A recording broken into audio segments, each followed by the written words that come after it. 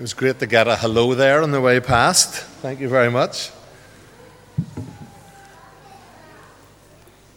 like you to turn in your Bibles to the first chapter of Ephesians. You'll find that on page 1173.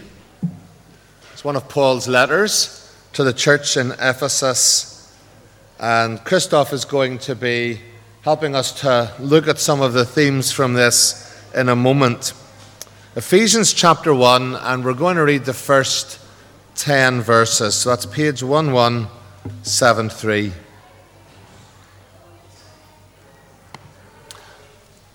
Let's approach this and remember that here we do have the words of life, the very words of God. Paul, an apostle of Christ Jesus by the will of God, to the saints in Ephesus, the faithful in Christ Jesus, grace and peace to you from God our Father and the Lord Jesus Christ. Praise be to the God and Father of our Lord Jesus Christ, who has blessed us in the heavenly realms with every spiritual blessing in Christ. For he chose us in him before the creation of the world to be holy and blameless in his sight.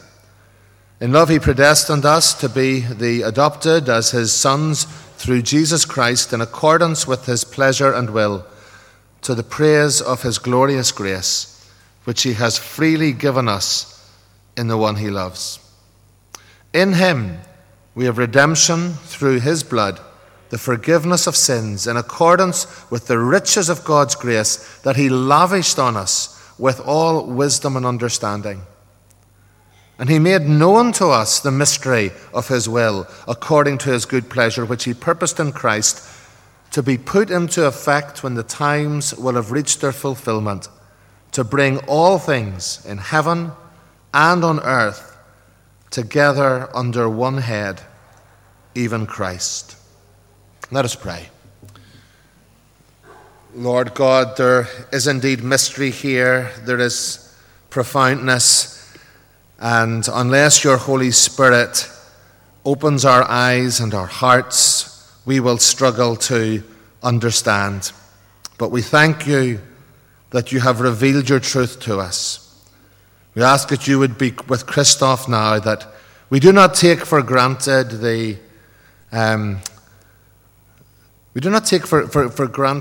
the responsibility of opening your word to us. So we ask that you would give him clarity and calmness, and that above all you would keep our hearts open, free from distractions, free from anything the evil one would bring in to cause us not to hear what you say to us this morning. We thank you for Christoph, for his ministry, for his gifts, and above all we thank you for your Holy Spirit and ask that you would reveal your truth to us now in Jesus' name. Amen.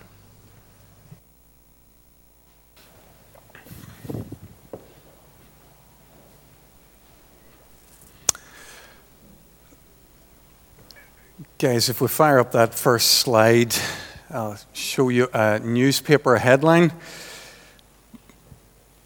The three-word question, consuming the world's biggest brains. Title of an article in The Guardian I read over the summertime. The article was by a guy called Tom Clark, who edits a magazine called Prospect. They had just published a list of what they reckoned were the world's 50 top thinkers.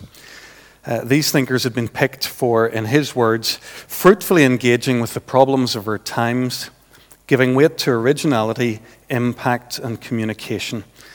We've consulted closely with global authorities on economics, history, and science about their peers, and have considered the books and ideas we can see making waves. I should say, I had a quick look. I don't think anybody from Kirkpatrick got a mention. But, there'll be another list next year.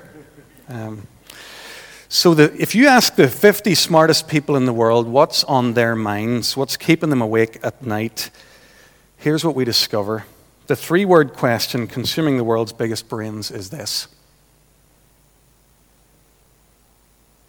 Doesn't matter what spheres they're working in, doesn't matter what their particular interest in, whether it's arts or sciences or This guy writing this article spotted a theme, a commonality, that at 2019, the brightest people in the world are given their attention to this question.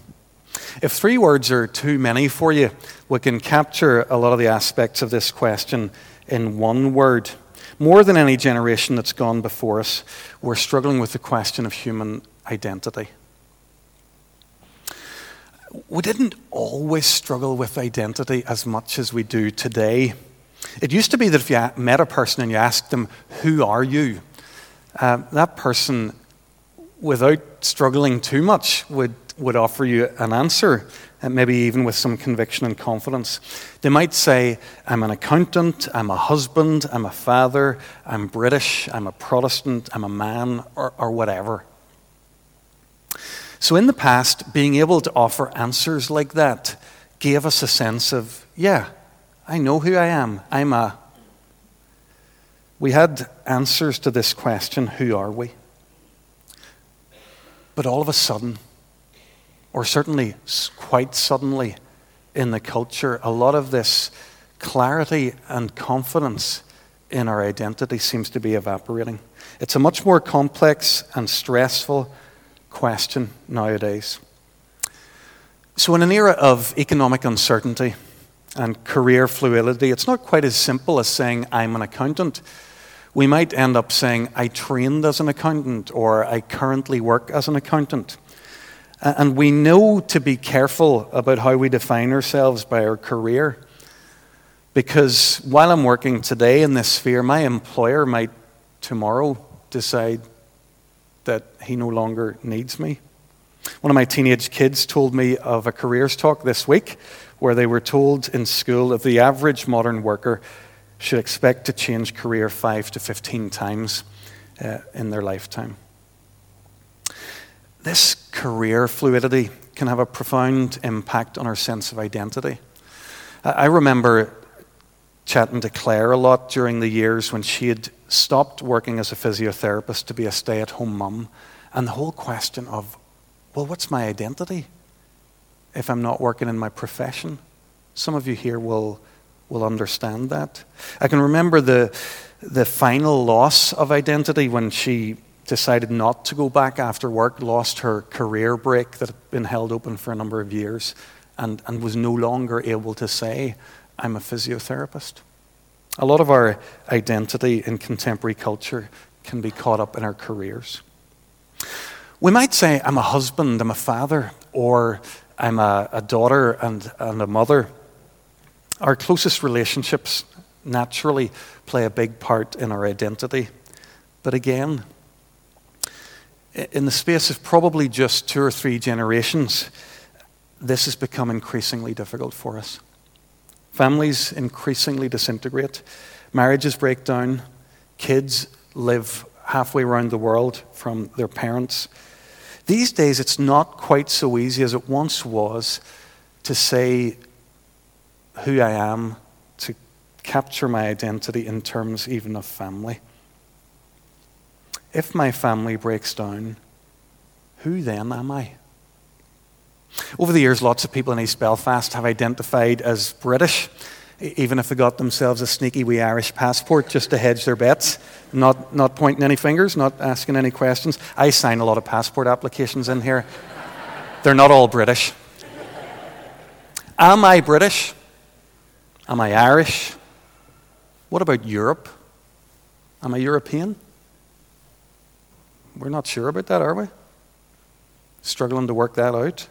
How much does my national identity contribute to my identity? In Northern Ireland, we've suffered for years from identity politics, a way of looking at the world that says, I'm a Protestant and I'm a Unionist, therefore I'm all into A, B, and C, or I'm Catholic and nationalist and therefore I'm into X, Y, and Z. So these communities, these 2 communities are far more focused, it seems to me, on triumphing over one another than on asking the question, how can we live and flourish together? Many of our problems arise from an unhealthy sense of identity. an unhealthy tribal identity. Much more interested in the question, who am I? With no real interest in the question, who are you? And how could I be a better neighbor to you? It used to be that one aspect of our identity, at least, was secure. Our gender. I'm a man. I'm a woman. Our gender seemed to be like a non-negotiable building block of our identity, at least for most of us. Not anymore. In times of growing gender dysphoria, more and more people born with male sexual characteristics are choosing to identify as female, and vice versa. Those born female choosing to identify as male. It's a complex area, but notice for now the language. It's about how I choose to identify. It's all about identity. And again, we're back to this question, who am I? Who are we? Throughout this series in church this year, actually we're going to do a bit of work before Christmas, and then we're going to do a little bit more work on this later in the year. We're going to try and take some time to answer some of these questions. We're going to run a series called Recommissioned, Becoming the People God Wants Us to Be. It's not going to be the study of a particular book. So Monty read this morning from Ephesians 1. We're not going to be studying Ephesians. It's just a passage that we'll have a look at in a moment. What we'll do instead is we'll take an overview of the whole Bible. I had to think about this when I was working on this over the summer. I've taught one Bible overview before during my time at Kirkpatrick. You'll know how early an adopter you were with Kirkpatrick if the spring of 2005, not many of us were here back then. We looked then at the story of the Bible through the lens of the kingdom of God. And we saw how Scripture was the story of a partial kingdom, a prophesied kingdom, a kingdom that's come, a proclaimed kingdom, a perfected kingdom. So we were thinking about how Scripture tells the story of the kingdom of God. If I could maybe step back from that and look at the whole of what we did in that series, we might say that we were focusing there on God, the King, the kingdom that He's come to establish. You might say we were focusing on the questions, who is God and what does the Bible tell us about His kingdom? Well, a quick glance at that series helps me differentiate it from this one. If that series was the one that focused on God's identity and God's purposes, who is God and what's He doing, then this series is one where I'm going to invite us to think about ourselves. Who are we? What's our identity? And what's our purpose? Two different perspectives, but one glorious story. It'll be to Scripture that we go to find our answer to the question, who are we? Hopefully that helps put the series we're about to begin into some sort of context. If I've confused you entirely, don't worry. It'll still make sense as we go. I want to spend the rest of our time this morning, this introductory sermon, highlighting a couple of the implications of what we have said so far. I want to say that first, one, our identity is God-given, and two, that it's a shared identity. We're trying to answer the question, who are we? And we're trying to answer it from God's word. So that immediately gives away our big commitment. We're the people of God. If we're going to think about our identity, and if we want to know who we are, then we want to know what He has to say about that. In fact, we'd go further. Rather than just hearing what He has to say, we believe that our identity is God-given. So we want to understand as well as we possibly can what this identity is that He's given us, so that we can live for Him in this world that He's created. Somebody hearing me today might say, well, that's very regressive. We've found a lot of freedoms in our culture. That sounds like going back to an old authoritarian approach where we're always told who we are and what we're to do. Why don't we sit with that idea, if that's in your mind? Sit with it during this series and see how that question or that comment feels after discovering the identity that we have in God. One point I do want to make now, though, is I think there's an astonishing freedom that the contemporary culture might benefit from if it took to heart this approach. You see, if my identity is God-given, I don't have to start from scratch designing an identity for myself. If God's told me who I am and how I can flourish as his son or daughter in the world, I don't have to start with no raw materials and a blank canvas to decide who I am and how I might live. There's a freedom there, I think, to get on with learning to be the person that I've been created to be. Just as there's a lovely freedom in allowing God to give us our identity, I think there's an arrogance at play when we reject or deny God's purposes. The prophet Isaiah puts it, as he does so often, in a graphic form. And he puts it in the form of a question. Shall what is formed say to the one who formed it, you did not make me? Shall the pot say to the potter, you know nothing? Of course not, is the implied answer. The potter knows why she's made the pot. Even more so, says Isaiah, does God know why he's created me and you? He knows. Why don't we let him tell us who we are and what his purposes are for us? We need to be recommissioned. We need to learn again to be the people that God wants us to be. What are the Creator's purposes for us? Well, I suppose that's the question we're going to try and answer through this whole series. We're going to take plenty of time to do it. So this morning, I suppose I'm just getting us started. But I'd love you to have a quick look at that passage we read a moment ago there, Ephesians 1, page 1172. Okay, I'm going to have to come clean here. I find Paul hard going sometimes. He seems to write very long sentences or paragraphs of ideas all strung together. There it is. And this is one of them. You have this sense that it's brilliant, but it's hard to tell why. What's great about it? Let me quickly show you. For a lot of this opening paragraph in Ephesians, Paul talks about what God has already done for us. He's blessed us with every spiritual blessing in Christ. That's what he's done.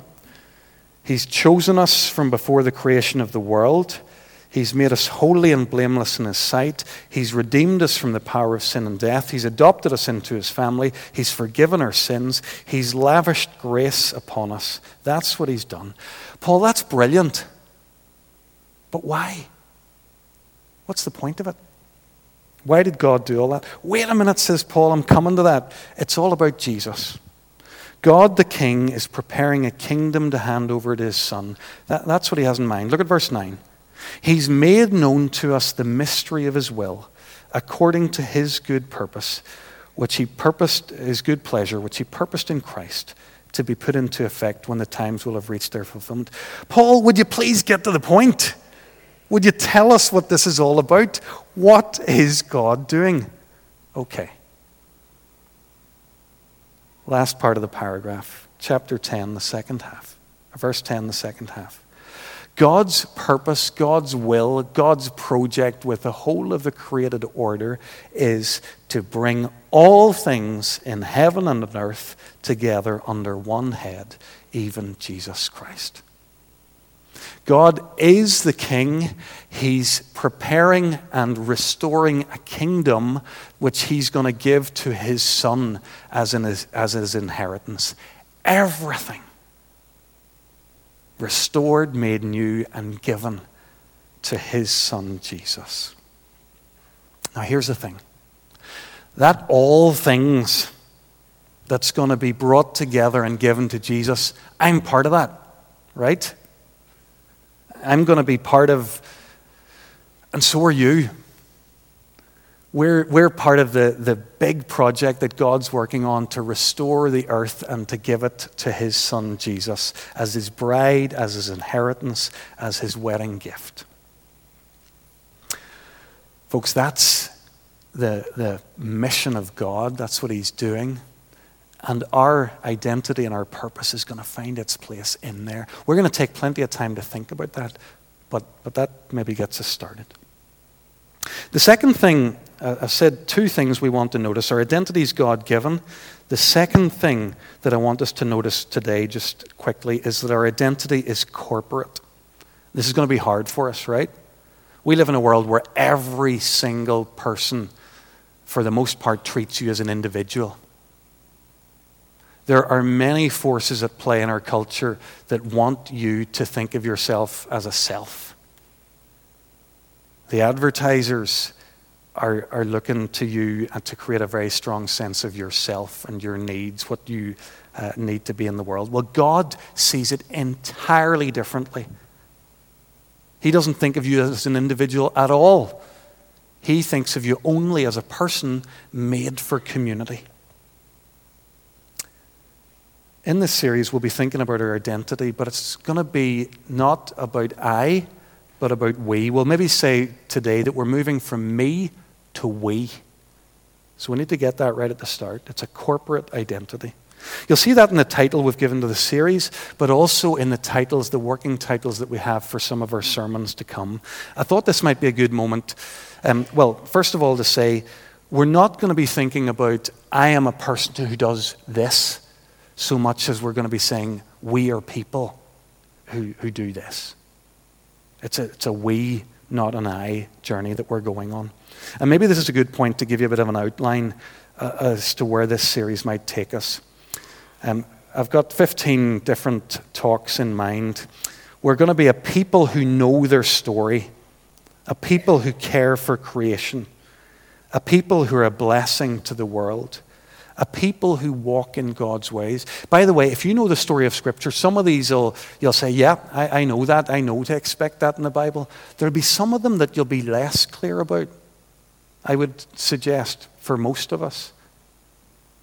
There'll be a affirming what we do know, but a learning for most of us.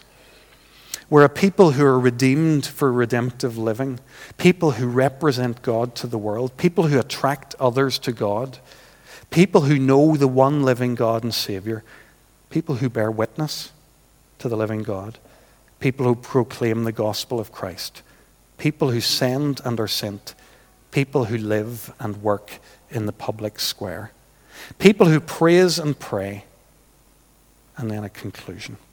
So back to that 3 words. We're just wrapping things up for this morning. This question that's keeping the great thinkers in the world awake in 2019, who are we? We're starting a journey today where we're going to let God, through his word, answer that question for us. We are the people of God. We have a Father in heaven who loves us and created us just the way we are. Just the way you are. You might have questions with him about that, but he's created us just the way you are. He sent his son Jesus in love to die for us. He gives his Spirit, and he says, listen, if you want, I'll come and indwell you. I'll live in you. I'll empower you. I'll give you life for this world. This is who we are. These are our identity markers. God alone can give us our identity and our purpose. Once we get this, and once we allow him to tell us our identity and our purpose, we find that we live differently. We don't ever live the same again. Heard a story a couple of years ago from the 4 times Tour de France winning cyclist Chris Froome. Some of you may know that Chris Froome didn't grow up in Britain, but rather in Africa and Kenya, I think, for most of his life, or most of his early life. And he was cycling at the time with a team called Team Barlow World. And he got a phone call one day from the greatest cyclist in Africa at the time, a guy called Robbie Hunter. Robbie Hunter left him a voicemail and said, "I'd like to talk to you about your plans for next year." I just love Chris Froome's response to this Robbie Hunter voicemail.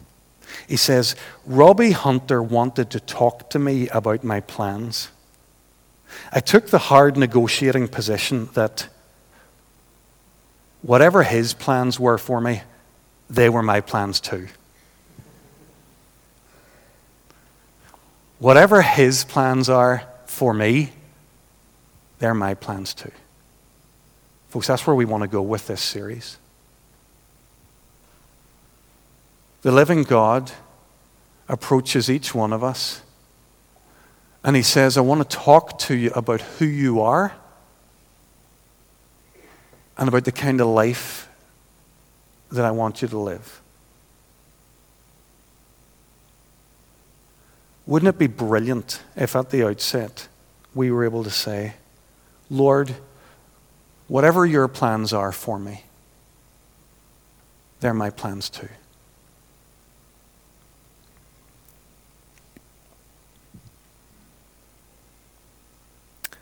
A few months ago, probably while I was dithering about whether to try to preach this series or not, I was meeting up with a young man from the congregation.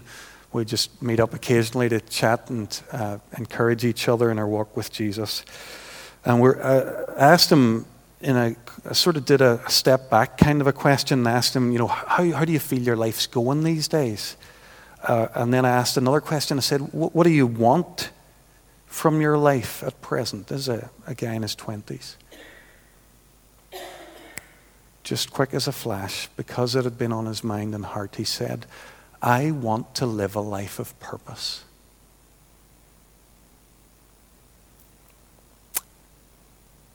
I think he knew the danger of sliding along,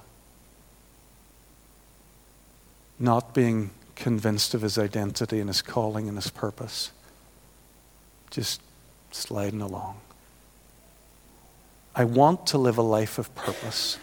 What a brilliant answer. I do as well. I really do. And I'm sure you do too. This autumn, let's come to God's Word. Let Him tell us who we are, what our purposes are, and then let's let Him lead us into these lives of purpose that we long to live. Let's pray.